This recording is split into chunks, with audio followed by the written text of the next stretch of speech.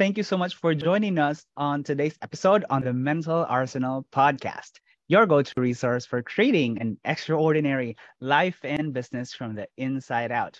So today's guest is an expert on lived adversity, having faced the challenge of a devastating spinal cord injury following an early morning cycling incident.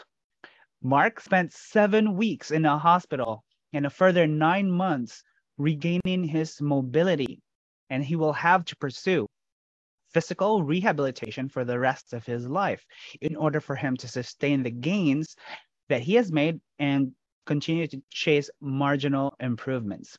The accident shattered his sense of identity, causing him to renegotiate his identity as a professional and as a husband and a father. He's passionate about cooking, traveling, photography, performing arts, and sports. Mark now helps others find possibility from their impossible moments, which is such a beautiful tagline to his book, which we'll mention later during the conversation. So welcome to the call and welcome to the episode, Mark Berridge. Oh, thanks, Chris. That was amazing. It's sometimes with these introductions, I can't help but smile. You feel really, really proud and wonderful about them. And you also feel a little bit uncomfortable. I mean, just an average guy that didn't make it around a corner on a bike and had to find his way through, and just amazing support helped me. So, yeah, I think it's an absolute pleasure to be able to speak to you and speak to your listeners and share some of that experience, because we all go through tough things, and knowing that we're not alone and knowing that we can delve into ourselves to find a way to navigate them is such a powerful thing. Yeah, totally. And I love how you mentioned, getting help. I think that's really powerful when it comes to doing things that scare us, or even recovering from injury or anything that we're struggling with.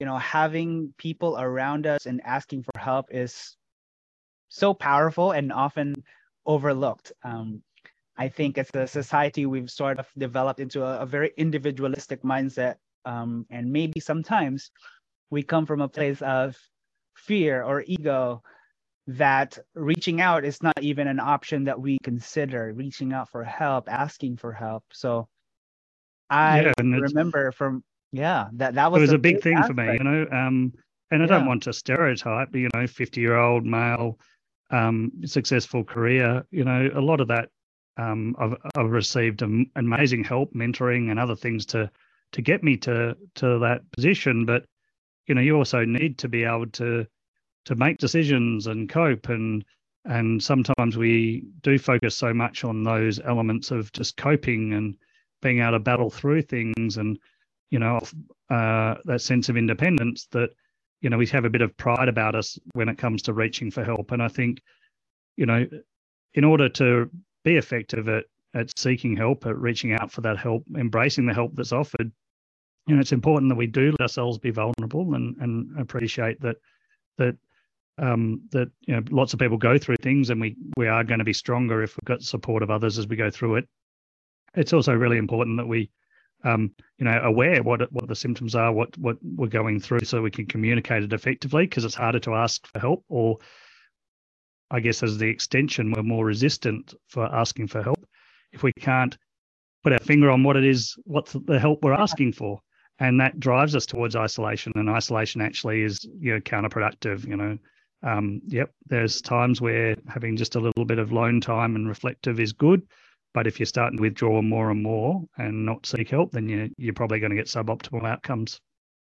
Yeah, I love that. I think it's like finding that balance between solitude, being alone with yourself, sitting in a room. I think Blaise Pascal is very popular with this quote, like sitting in a room alone, but quiet, by yourself. Finding that balance between that and then reintegrating your life, with the people around you. So it's like that balance between self-reflection and then also engaging with the people. Yeah, because I guess in either way you can get into loops, right? If you let yourself just be too alone and you get into negative thought loops, and that's not going to be very productive. Likewise, I think if you're just seeking only help outside and not able to reflect on, what's driving you, how am I going to digest this, how am I going to push myself forward, you do need to take some, and responsibility is the wrong word, but ownership of your situation And I talk about the angels that help me, and love and kindness, people providing belief for me when I needed it, the ability to reach out for help and embracing the help that was offered. But the other angel is your own effort. How do I actually apply myself here? And sometimes, you do need to digest a little bit the thoughts and get clear in your own mind, I guess, as best you can, what action it's going to be, no matter how small or large that goal or that action towards a goal will be. But lots of little actions do build up to create tremendous results. So I guess in particular, in my situation, dealing with a spinal cord injury, I really had to sort of break things down to very small actions a lot of the time, and just how do I just do the smallest thing and do it again and do it again and do it again and build off that. And in time, good things will build from something small. And, to me, that's pretty much life anyway, right? Most of our great things come from a lot of persistent effort and lots of little small things that might spark off each other and build up to create something really wonderful. Yeah, absolutely. I love how you pointed that out, breaking something down into smaller, more actionable steps. Because more often than not, in the world of entrepreneurship and leadership, that's one of the things that really stop people, especially with leaders who are visionaries. They have this big vision, big idea in their mind, and sometimes that actually stops them from executing because they just see that big picture. But when you chunk that down into actionable steps, now it becomes more actionable, and it kind of like it drives you to make progress towards that bigger vision.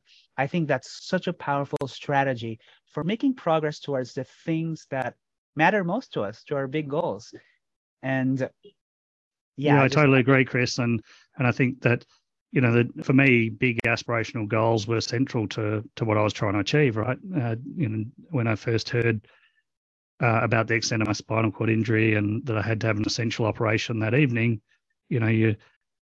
I definitely wanted to outperform the prognosis and find a way to walk again and to have my mobility and have a really, very brave aspirational goal that I may well never reach. But you need also to have some steps towards that to make it a reality. Now, I think sometimes, come back to the comment you've just made, sometimes in leadership, we create stagnation because we want a perfect plan. We either have no plan at all to get to this aspirational goal, or we then want a perfect plan. And I don't think you need a perfect plan. I think that's the way I would urge people to think about is, if you're trying to pull off a really big goal, have a bit of a plan. But, things, just taking a step will change the information at your disposal. It'll change your level of experience. It'll change just what you can see. It broadens just even taking a step broadens the horizon of possibility for you. So you might actually tweak your goal a little bit. So the most important thing is taking some steps at all. And obviously you're trying to identify what are those steps that are most likely going towards your aspirational goal when you're taking those little steps, but you don't need a perfect plan. And I think that, there'd be times in my career where definitely I sort of dwelled too much on trying to get two perfect plans, etc. But I think most of my career I didn't. Most of my career was, strong aspirations and let's the intended pathway or the intended plan, but let's adjust and be flexible as we go. And that certainly helped me in my recovery, is that idea of flexibility. Yeah, I really love that, because planning is so important too. Like, it definitely serves a purpose, but more often than not, if we're not careful about the planning, it actually becomes the obstacle to implementing and to execution, because like you said, now we're obsessing about the perfect plan. But the thing to appreciate is we're not fortune tellers. We'll know exactly how things are going to unfold. Like, it helps to have a plan, to have at least a rough idea of how you want things to be. But I really love how you shared how, have a big aspirational goal, take action, and then it will unfold as you engage in the process, and stay flexible. Because the thing with plans too is that it creates rigidity, because now we start to think it has to be this way, it has to be this step, it has to be this strategy and tactic. And then we close ourselves off to the possibilities and other, potential solutions to problems. So it's so powerful that you mentioned that. So for entrepreneurs out there who are over planners, which is something I personally, can relate with, I'm kind of like an over planner. we need to at some point snap out of it and like, okay, this is good enough. When it comes to planning, good enough is good enough.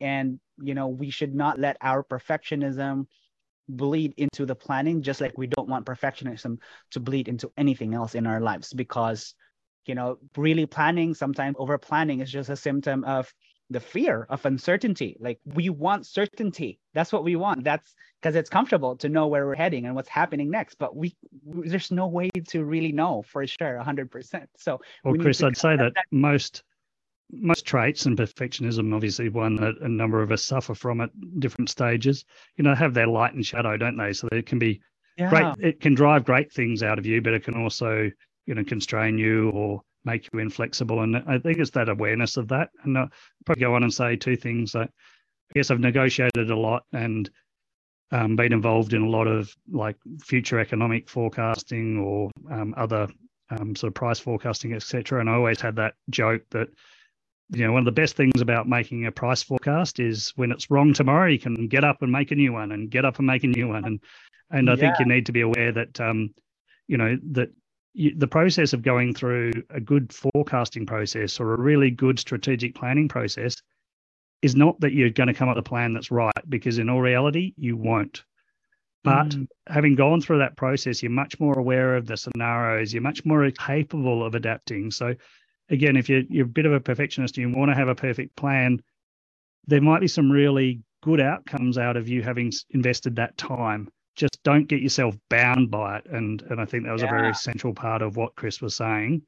Just actually use the fact that you've planned well and prepared well to help inform you as the constraints change, as the information at your disposal matures, as you get more progress, as you try things and fail, because you learn a lot of things out of failure. But often we want to give up, or we want to feel just a bit knocked in our confidence out of failure, whereas actually maybe failure in a lot of situations might help us gain some confidence, because if we sit down and really look at that and go, well, how do we actually learn from that? How do we adjust going forward? Then we'll be in a stronger position. Yes, I love that. That's so big in entrepreneurship. Like, the concept of failure is so big. And I really like that we can have a discussion about that, because a lot of people, there's the fear of failure that stops them from taking action and going for their dreams. And in coaching, in the podcast, the Mental Arsenal, one of the things that I want to help provide you, the listener, is be able to make distinctions about certain words and concepts, or being able to change your thinking about certain things, a perspective change, a paradigm shift. And that was so powerful, what Mark shared about failure, simply reframing failure as a lesson. When we fail, immediately ask, what can I learn from this?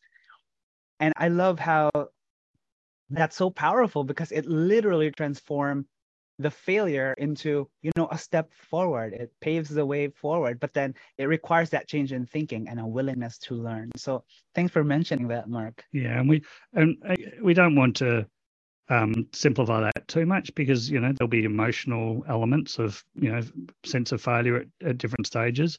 But I guess it's everything's never as bad as it seems, and it's never as good as it seems. How do you take away from those situations and just step back for a minute and go, how do I take perspectives out of this, and how's this going to yes, I might feel bad about it for a moment, but eventually I'm going to have to move on from that feeling. And when I move on from that feeling, how do I use this as a really powerful situation? And I'd say at the very start, and we'll talk a little bit more about my injury, I'm sure, but I really wanted to shoot high. So when I started to do that at the start, I really had to go, I'm probably going to fall short. I'm probably going to fail on my goal.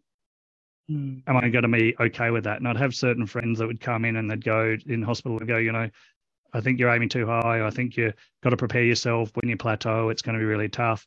And I'm thinking, well, that's a good problem to have, ultimately, because I've really, really aimed high. And if I fall short of a really high goal, and then have to work my way through that, that's actually not a really bad problem to have. I'd actually prefer that problem over having set myself too low a goal, and then felt like I haven't pushed myself hard enough, or haven't stretched and strived for something that was really nearly impossible. So I guess that's the mindset I tried to use on those sort of stretch targets and that striving sort of idea, both in my leadership at work and all my roles, and in the recovery journey. Yeah, I like the thinking that went behind that, because you said you try to shoot for something high, but then you also kind of anticipated that failure is part of the process. And I really like how you mentioned that I'm okay with that if I fail. I think you gave yourself permission to fail. And I think, our listeners can benefit from that. Just giving yourself permission to try and fail and be okay with failure. There's such beautiful words, and it's a tough thing to do, and it's something mentally I try and do a lot, is give yourself permission. Like, make it a safe zone. What do we talk about in a meeting? How do we make a meeting a safe zone so that people ask the stupid question? And there should be no such thing as a stupid question. How do we make life a safe zone so people can speak out about their feelings or their differences and diversity, so that we really do embrace everyone's different perspectives and therefore become stronger out of those things.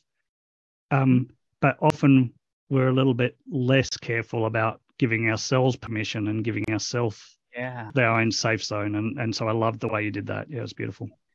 Yeah, that's so true. I mean, giving yourself permission. More often than not, we've been so pre-programmed to ask permission from someone else.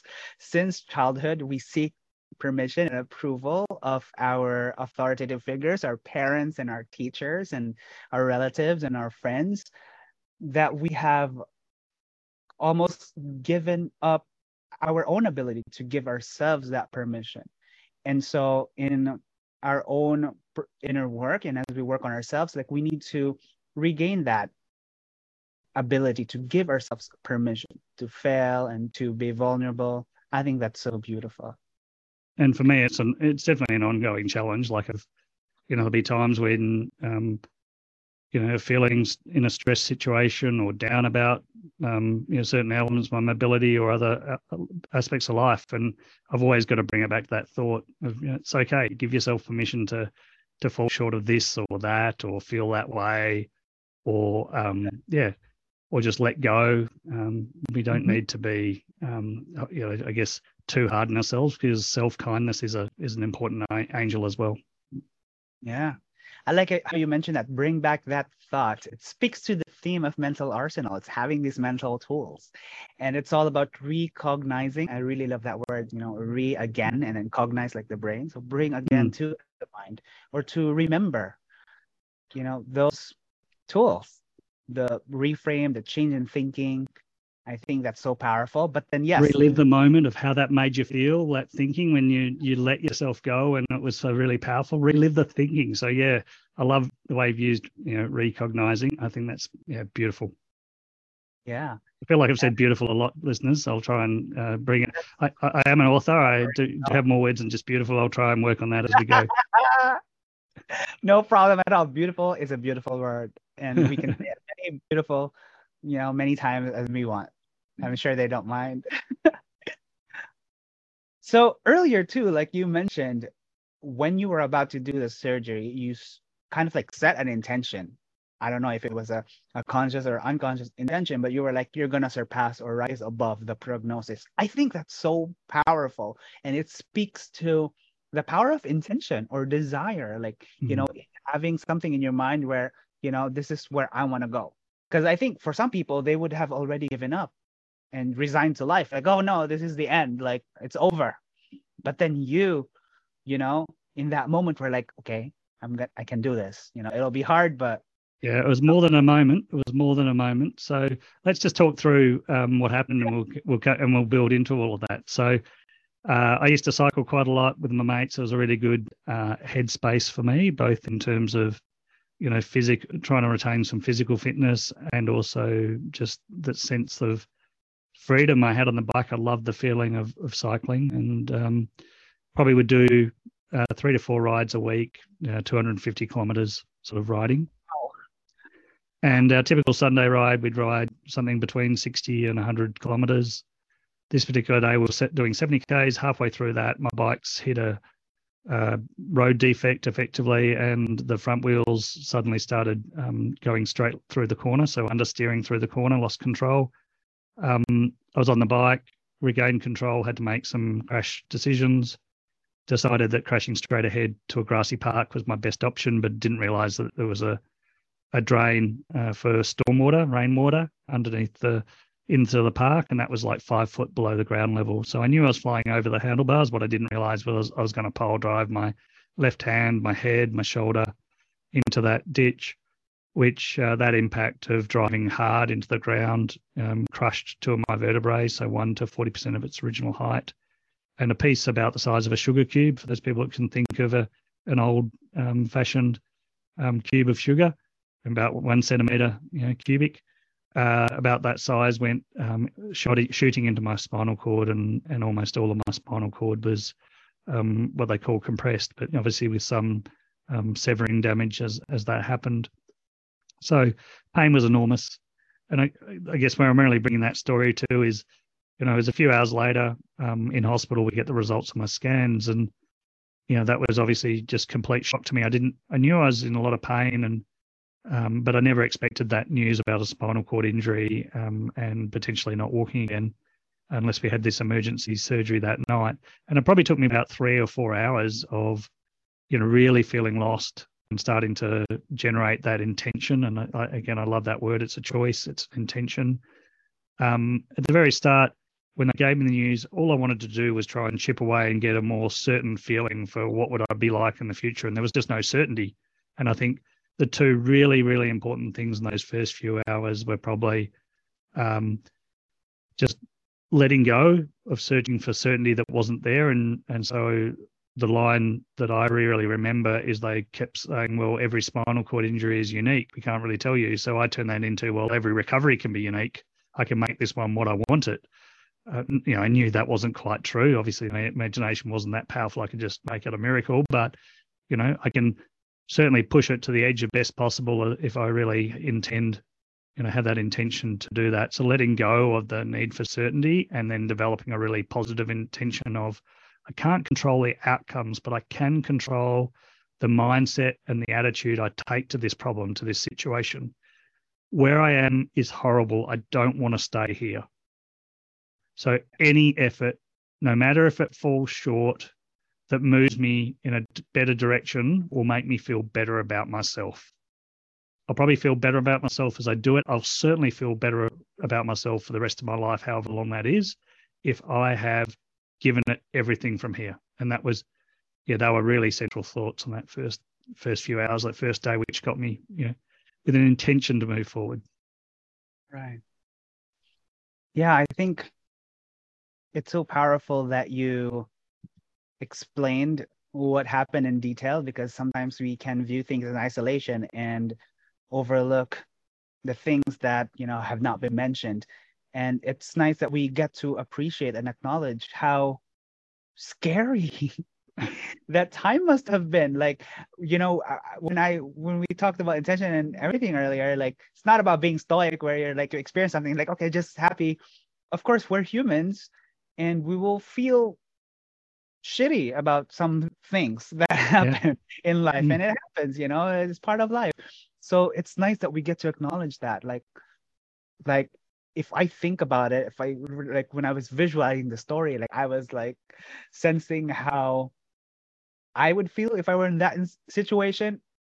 Sometimes it's so easy to say things like, okay, just set intention or whatever, but like when you're there, when you're experiencing it firsthand, it's much more difficult. Like some things are more easier said than done, and that's one of those things. So. Well, and Chris, that is so true even in my situation. So to me, I think that's a really powerful learning.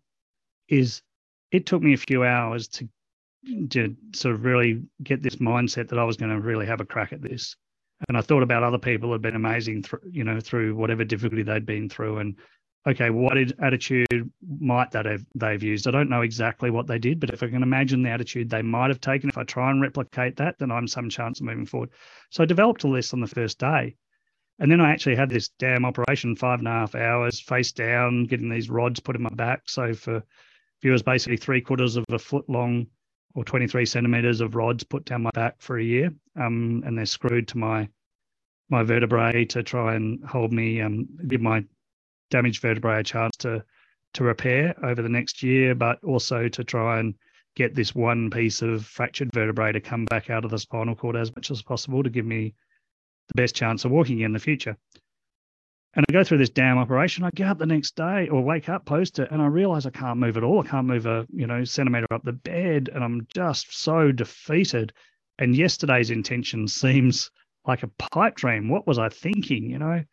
I can't do this. This is too hard. I didn't realize, when I signed up yesterday to good intentions, I didn't realize it was quite this hard. So even though, I gave you that story and you could sort of appreciate how hard it was maybe on that first day, I underestimated just how hard it was. And only when I sort of woke up, and I guess, for a long period of time in that 7 weeks in the hospital in particular, you just realize that as much as you'd like to be superhuman, as much as you'd like it to be not hard, it's just going to be hard. And you just got to find a way to keep picking yourself up. And there's a Japanese saying, I think, fall down 7 times, get up 8. I might have the number wrong, but I think that's the right one. And, it is like that. Like, and life is like that. You don't need just a hardship. It's your ability to go, well, I did have this plan and the plan hasn't quite worked out, but I can dust myself down and find the good in this failure, or the I guess the hope and the possibility in this shortfall that I've now feeling against what I wanted to achieve to this point in time, or how well I wanted to be going at this point in time in my life. And another saying, I don't think it's actually got concrete roots, but a few people describe it as the best tree is the one that you planted 20 years ago or 30 years ago, whichever version of the saying you've heard, or the one you plant today. You can sit there and dwell about I wish I had that shady tree that I thought about planting 20 years ago and lazing underneath it. Well, if you haven't done it, you haven't done it. So the best time to do it now is today. And I think, when you're going through something tough, when you're trying to, change yourself from an, leadership improvement perspective, or just get the most out of your friends, your family, life, the moment today is the moment you've got. Now. Take it. Moment. Yeah. I also really love and wanted to circle back on what you mentioned on that first day, because you did mention about letting go. And so that brings up the concept of letting go and the art of surrender and allowing and acceptance. I think that is so good. And that even relates to the concept of locus of control, like there are things outside of our control. And if it's outside our control, we should let it go, because there's really nothing we can do about it. And we can focus on what we can do and hone in on, improving our attitudinal muscles and how we think about things and, who we're being in that moment. I think that's so powerful. I think for a lot of people, the concept of acceptance and surrender and letting go is a bit hard to grasp, because there's a sense of passivity, as if like I'm resigned to life. I'm just like, let whatever happen. It's actually one of the most proactive things that we can do, because from a place of letting go and acceptance, we are actually more empowered and we are more present, because we're not being neurotic about what's going to happen later or what's she thinking, things like that. So we're present. So I just wanted to mention that, because that's such a powerful concept. So I talk about sort of good enough acceptance, so I think perhaps in my career, I saw the grief cycle or the change curve, you denial, bargaining, onto acceptance. Kubler-Ross originally designed in so many formats. And I said, to me, I think I probably just went for a good enough acceptance, because you're going to fall back and forth between those cycles. And if you're trying to sit there and look for a perfect acceptance of a situation, again, it's a good way to just freeze and not move forward. So how do I go? Well, actually, by letting go of, perfect acceptance of my situation, I get broadly that it is where it is. I've just got to deal with that, and then see where the possibilities come from this. And you start to, it really comes down to that first comment I made around the certainty, drilling for certainty that wasn't there. That was narrowing my gaze. That was causing me to slow down how I'd accept my predicament. But once I let go of that and just embraced uncertainty, then I could reach acceptance quicker. I could liberate possibility beyond what I imagined just by letting go of those concepts, I guess, that otherwise you might have, pursued a more perfect acceptance. Yeah. Yeah. I think the mind can get neurotic sometimes, and that is that part of us, that one certainty, because on a primal level, the mind seeks to protect us. And so if anything is uncertain, if anything is unknown, if we're venturing into a new domain, the mind feels threatened and the mind feels like, oh no, I might get hurt or I might die. So that's it. Sometimes it kind of like blows things out of proportion and it's not accurate. And we realize when we venture into that new domain, oh, I'm actually fine. I'm not actually going to die. So we need to kind of like resolve within ourselves. And that's why I think in coaching, it's so important to be able to hone the ability to self-soothe and create a sense of personal safety and just be able to tell yourself that you're okay, you're safe. And that kind of like also supports you giving permission to try things and to go outside your comfort zone, if not play around the edge of your comfort zone.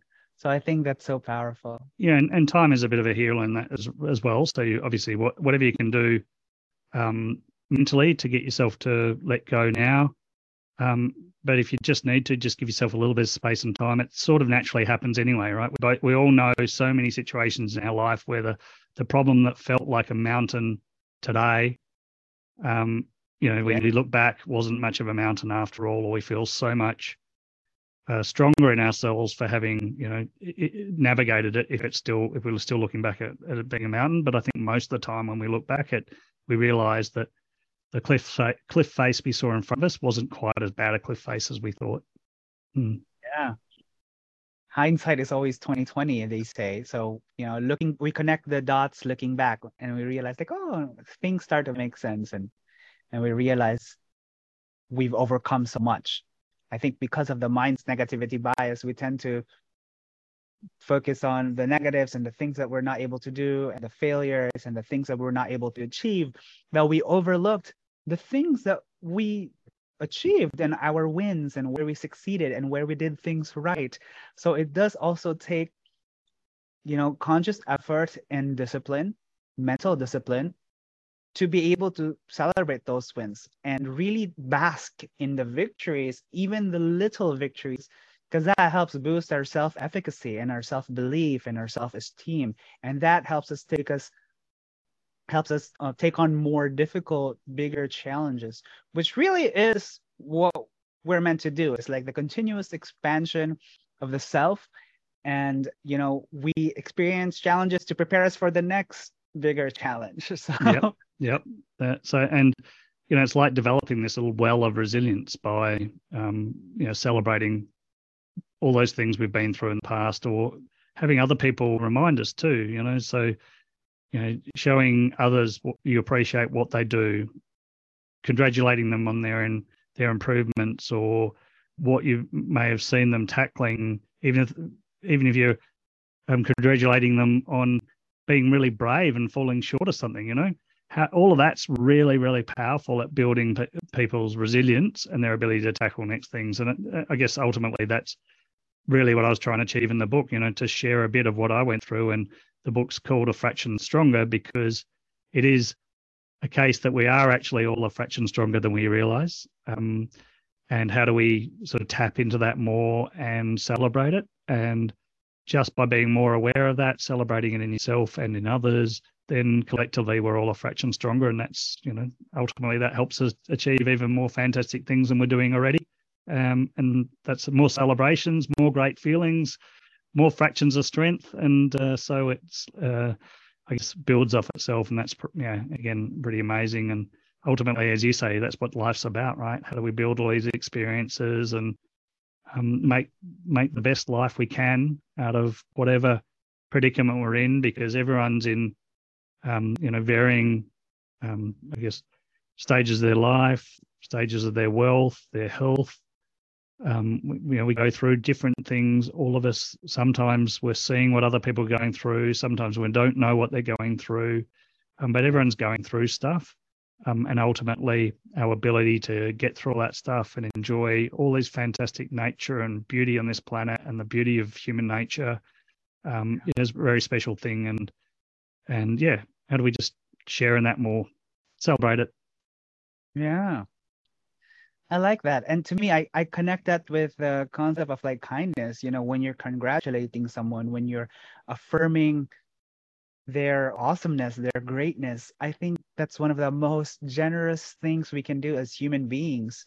Um, whether that's in the context of parenting and with your friends in a coaching relationship or um, with anyone, with a romantic partner, just affirming the good in them. I think that is so powerful, and definitely the world can use so much more kindness from all of And us. and when we're affirming the good in others, it's a two-way street. It makes us feel better as well. It's actually Yeah. a lovely feeling for both of us. But also, most of us are pretty uncomfortable taking compliments. So, again, I still, still feel a bit like that when, I have the intros, right? I'm just an average bloke who didn't make it around a corner on a bike and is now trying to help other people because people help me. But the more we get positive affirmation from other people, the more comfortable we actually get with hearing it. And then the more deeply we take it on board, which makes it more easily for us to tap into it when we need it. And we effectively, collectively build strength again. Yeah. I think from my own experience, I get people who do struggle with receiving compliments. Usually the tendency or the attitude is when someone gives a compliment and it's a genuine compliment and it doesn't even matter if it's genuine or not. Usually the attitude is to deflect it or to downplay. No, no, I'm not that amazing. But that is a really important attitude that we need to have around compliments. We need to be able to learn to receive. Um, yeah, and be okay with it. For me too, like I struggled with receiving compliments. I think that's the culture here. Like, don't be too proud of yourself when you're receiving compliments. You're being egoic or self-centered. I think we need to shift that attitude and really own it, and just receive it.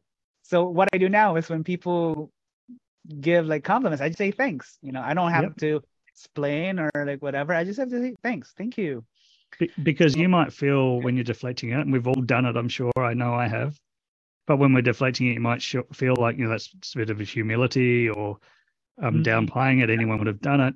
But you're actually not only taking away the power of that inside yourself, but the person that was giving that genuine compliment doesn't get the same payback out of giving the compliment if it's deflected than if it's received warmly. So, again, there's a chapter in the book that I talk about reaching out and reaching in, and really the idea being that the help is and kindness is its most powerful when it's warmly embraced, and because it does spark off each other and become something even more special if you can manage it. And I didn't always, but I do know from the times I did, it was more powerful. I love that. Even in the slogan of the show, it's creating an extraordinary life and business from the inside out. So I love how that intersects reaching out and reaching in, the concept or duality of in and out, and the concept of kindness. I think that's something we overlook too in the world of business and entrepreneurship, is like it's all about, productivity and income and profits, that we forget about these really important values that actually make the world go around, love and kindness and compassion and empathy. No, we're all human at the end of the day, and we respond to those, those things that are human traits. And, when you're running a business, there's about bottom line elements to that business. Sure, you're not a charity at the end of the day, but your best results are probably going to come from a engaged and a proper team, right? And the only way you're going to get really great teamwork, I think, is really caring about people and them seeing how engaged you are and invested you are in them, them as people, as well as the outcomes. Because we sometimes as businesses, we're focusing on those outcomes, but we tell everyone to, when you're doing something, don't focus on the outcome, focus on the process, get the process right. But sometimes as a business, we lose sight of that. And I think a big element of that process is how do we treat people and make sure people are set up and supported to have the, the confidence and independence, support systems, to be their best selves and sometimes have those creative moments. And I remember one of the businesses I supported in New Zealand was amazing, down the very bottom of New Zealand, an aluminium smelter. It was just amazing at business improvement, best of anyone. And it was just a learned skill amongst the people. It was something they were really proud of, being good at that. But they were also always given the time. So one of the leaders just said, well, we make sure people have got the time and space to keep improving. Because if we don't give them that, how are we going to measure them on delivering on it? And I thought that was a really powerful reflection, because so often we're, as leaders, we're hungry for the outcome of that business improvement, but we're not very generous with giving the resources to help that outcome. Yeah. Man, that's so good. Giving people the time and space to improve. I think that's graceful and generous, because a lot of businesses, not to generalize, are very cutthroat in those areas. So, so it's nice to be able to give the people you work with some grace and give them the resources to, actualize whatever best they can give in the moment. Yeah, and obviously you want to support them and make sure that they're able to do that. And that's always the tension, right? Because each individual is a bit different, and they need a slightly different amount of space. And as a leader, you've got to be able to assess that and work out, when are they actually struggling, but they don't want to tell me. I've given them the space, but they're struggling. I don't want to tell me, or and I need to get a little bit closer to that situation. And how do I read that? Or other situations where no, they actually just need more time and space because that's how they operate. Be patient, give it to them, and better things will flow from that. Because otherwise, they'll start to shut down again if I, look like I'm micromanaging or stepping in too soon or pressing at a point in time where that's not of their value. So, and I guess at the end of the day, it's partially knowing people, but it's having that really, good communication where you're starting to try and ask the questions that uncover that and work it out and treat each people, a little bit differently. I like that. Asking questions, so powerful, because sometimes we like to make assumptions, and sometimes we create narratives around different situations and events, and we jump to conclusions that we don't give the other person the grace to at least clarify what's going on. So asking questions, so powerful.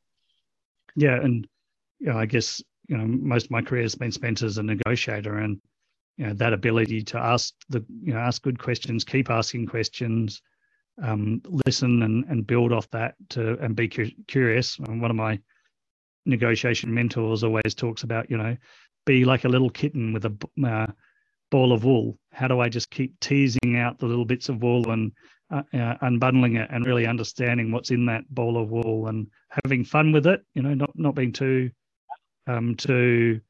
strategic, I guess, too difficult, or coming across too strategic or too difficult in the way you're asking that curiosity, but genuinely, being interested and finding out what's in there and where's the opportunity and how then can we both benefit. And I think that's really a key thing, is when you're asking questions of someone or of a situation or in a negotiation, is that you are asking those questions in order to try and come up with advantage for both of you, rather than advantage for you alone. Because if you show colours that show that you ask these questions only for your own benefit and not for the interest of the other party, what they're going to do in the future, they're going to shut down. It's going to be more difficult to get information out of them and feelings out of them, perspectives out of them, if they've seen that hasn't been for mutual benefit and for a better overall objective. Right. Yeah, like the desired outcome for successful and effective negotiation is a win-win. Like no one has to feel like they won and I lost, or there might be some healthy compromises, but the overall feeling that people should get coming out from the negotiation is like, it was advantageous for both parties. And I guess the problem is that so often people might use win-win where it's just only been a compromise and sort of no one's got quite quite all what they wanted, but they haven't given away everything they didn't want to give away. And so they still see that as a bit of a win-win. And whereas we would always coach that there are generally ways to trade things that are of differential value, so you actually get everything you want, and the other side gets everything they want, if you can explore those areas of differentiated value. And I know that might sound a little bit too idealistic, but there are definitely ways by really understanding the objectives of the other side clearly, and not jumping to assumptions as to what those objectives are, that you might become to be able to uncover even more powerful outcomes than you expected going into that negotiation.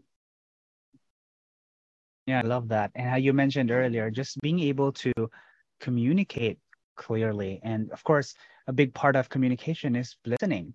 And I think with negotiation or relationships in general, just that ability to listen and make people feel seen and heard, and you come from a place where you really get them on a deep level, that facilitates, effective communication and negotiation. So, Mark, as we arrive the end of the episode, I want to give a moment to at least talk about your book. Can you tell us a little bit more about A Fraction Stronger, Finding Belief and Possibility in Life's Impossible Moments? We know that your story inspired this, but can you tell us a little bit more about what readers can expect? And maybe your favorite part or section in the book? Oh, God. Look, the book, A Fraction Stronger, came out of, I guess, feedback a year after my accident, when I first started showing people a little bit about publicly what had happened to me. Because at the very start, my immediate friends and family knew, but my more broad work network, none of them really knew what happened to me, because I didn't really have the energy to deal with it. So I started to talk a little bit more, and that eventually built momentum into, there's something worth sharing here to try and help other people when they're going through hardship. So at a very high level, the book purpose was built out of, I received so much good help, so much perspective from others when I needed it. Can I give that gift back to others? And the book really has its basis out of trying to give back.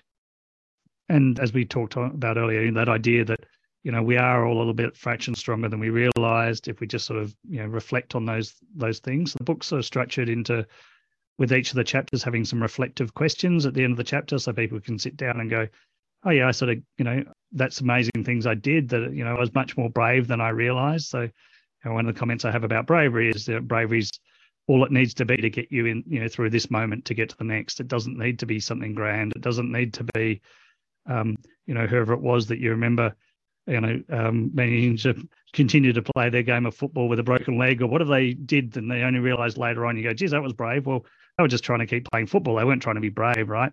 So so these chapters, and the chapters are broken into three main sections within the book. So the book is broken into lanterns, angels, and demons. And the idea behind those three sections, they were the things that really, I guess, helped me in my journey. So lanterns are all of those things that help us illuminate hope. And when we're going through hardship, or when we're trying to instigate more difficult change for ourselves, we've just got a really big aspirational idea, that's all centers around hope. And how do we brighten that hope and help ourselves keep going towards that hope? Angels are the people and things that shepherd us towards that hope direction. So, love, belief, your own effort, the ability to reach out and in for help.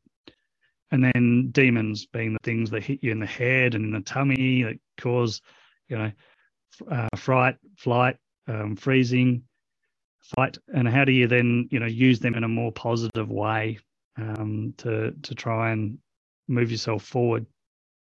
So reframing them, like the example I would sort of give is, today I still can't keep up with my family when we're going a walk together. So I can't help it. I still got that thought go through my mind every time. I hate falling behind. But I've got the positive reframe that I always attach to it, which is, at least I'm walking with the hope of improvement. And So if I can change my perspective about my position and not hate the fact that I'm falling behind, or that I'm just sweating and breathing so hard and working so hard physically just to keep up as well as I'm keeping up, which is not very well, to go, well, at least pushing myself is helping me move forward and continue to improve. And that's a good problem to have, that I've got this scope for improvement if I keep working on it. How do I change that perspective on things? So, yeah, I guess the demons sort of covers off a few different ideas, despair, guilt, fear, and finding worth. Because obviously, for me, I was saying, obviously, I mean, I don't know, everyone will have their own journey, but for me, when I was associated with being, I guess a physically reasonably fit guy. I played a lot of field hockey all my life, and other sports, and like doing things with my kids. And suddenly that's taken away from you. You sort of, how do I find things that I can do rather than focus on the things I can't do? And that sort of idea behind, finding worth. So yeah, that's the broad structure of the book. But I guess something that will really help someone if they're going through hardship. But I think it's got tremendous value just for someone trying to instigate change. And I've certainly got, feedback from, both those sort of readership circles. Yeah, thank you so much. That's such a wonderful way to describe what the reader can get from the book. And I like how you mentioned, a change in perspective and how you think about things. I think that's so powerful, because sometimes it really just takes a change in thinking to create transformation. So that's so powerful. And I'm sure anyone who reads the book will be so inspired by your story and the adversity that you went through and overcome and still continue to overcome is so inspiring. So thank you so much for sharing that. And so where can our listeners get a copy of your book? Chris, I know we're wrapping it up. So very, very quickly on that change of perspective thing, one of my friends did something really powerful at one point in time where I'd just done a first speech, and I was busy being a perfectionist and critiquing myself on, what I could have done better. And he just said to me, how would you review the performance if it was me? So he made me step out of myself and stop critiquing myself and critique the speech as if I was critiquing him. And it was a very, very powerful change in perspective. So there are a lot of different techniques you can use to change perspective that you may not have thought about, that maybe people have done to you in the past, you just didn't realize they did it. So the book, it's available on, I guess, most online retailers, Booktopia in Australia, Amazon. There's now an audio book. You can reach out to me at markberridge.com.au. I'm sure there'll be links in the socials, etc. Some bookstores around, certainly around Australia, it's widespread in bookstores and elsewhere around the world. But mainly, I guess, for Chris's listeners, mainly it's an online opportunity. As I said, there's an ebook, there's audio book. Do sing, which is a bit of a weird thing to do, but it's only a minute, probably in 6 hours. So sorry about my bad singing, but there's a special reason why I sing a line. That a song that was important to me at a certain point in time. Fantastic. Thank you so much, Mark. And to our listeners, remember to follow your heart, to believe in yourself, and to take action. And maybe to add a layer to that, to ask for help when needed. Thank you so much, Mark, for joining us on the Mental Arsenal podcast. And we'll see y'all on the next episode. Hey, go-getter. Want to know a quick way to boost your motivation and productivity? 3 words. Crystal clear goals. I have a guide for it. It's called Goalbook, your guide to crystal clear goals. Head on over to chrisacebu.com/goalbook and grab your free copy now.